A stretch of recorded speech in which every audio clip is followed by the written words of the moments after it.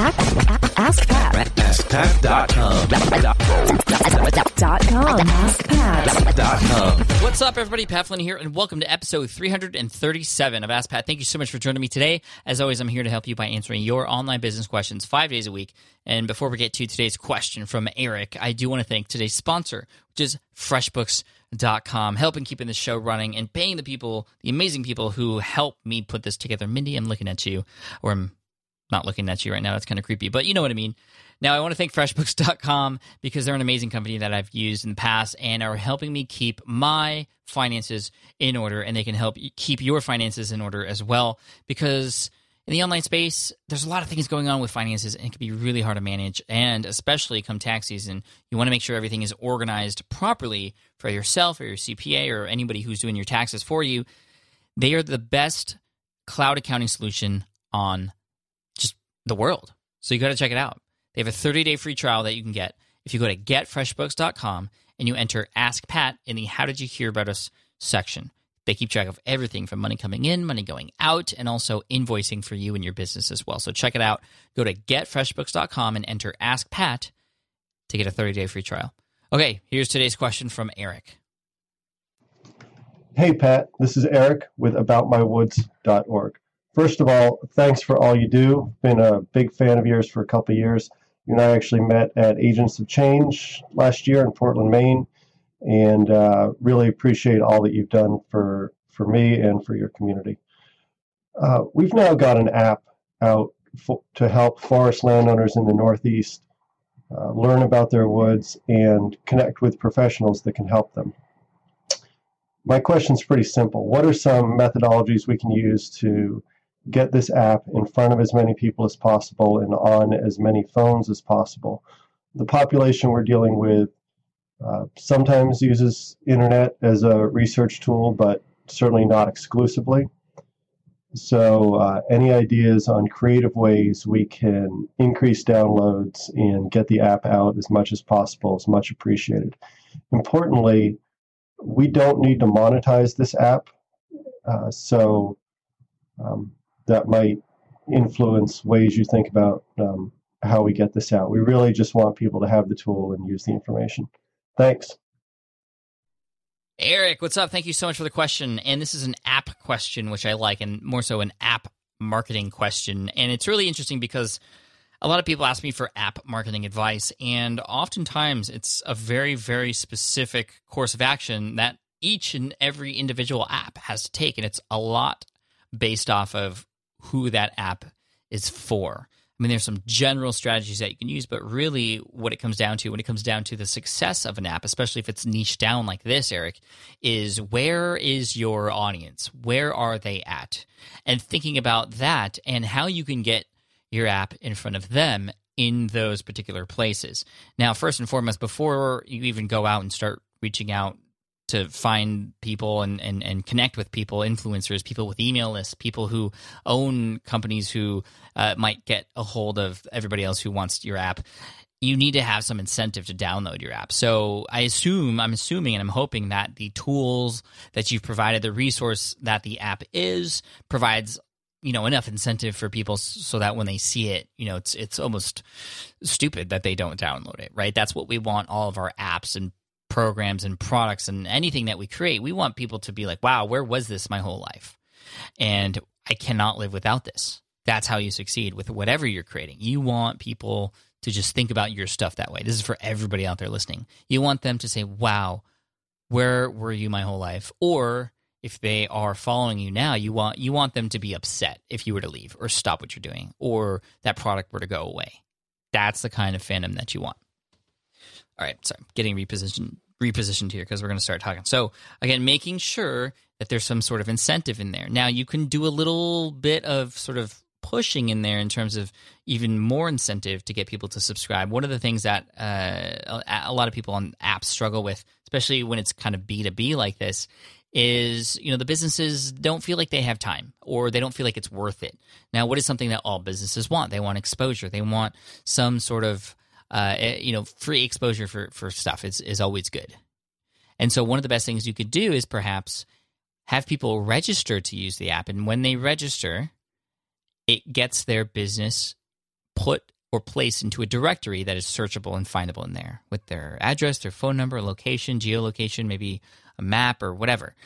And so that's one small thing that I know a lot of apps do that incentivizes businesses specifically to sign up for things. Well, you get free access in directory. You get a little bit more exposure as a result of this. So that is oftentimes, especially if it's an easy registration process, enough push for people to go ahead and pick it up and actually, use it.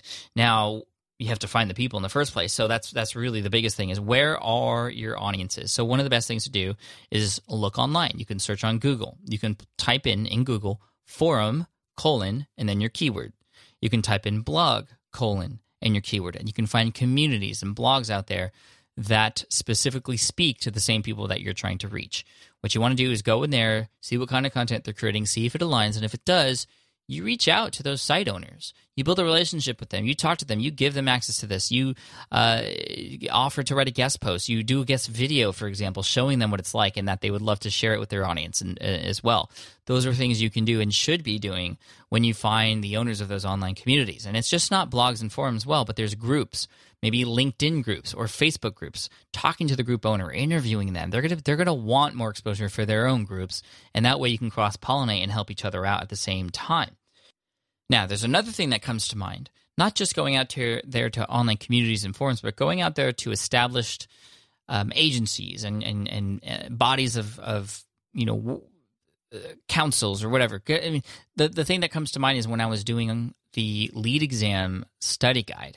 One thing that helped promote that quite a bit was the fact that my site and my book were mentioned on chapter websites for the United States Green Building Council. So different cities have different chapters of LEED, and a lot of those chapters would mention my book as a resource, which was a great way to promote my book for me. And it was cool because it sort of happened naturally even before I started monetizing, which was really, really cool. So I feel like if you can get in touch with the chapters of, for example, the bigger body or the government body of the work of a line of work that you're in, that could go a really, really long way, because sometimes it just takes one or two of those influential people in those spaces to then be able to give the green light to somebody to send an email out for you, or to just recommend and have you as a resource on their page. So again, that's another thing that you could do as well. Again, speaking of that email list, that's going to be really important. If you can somehow grab a database or find somebody with a database with all these people on it, it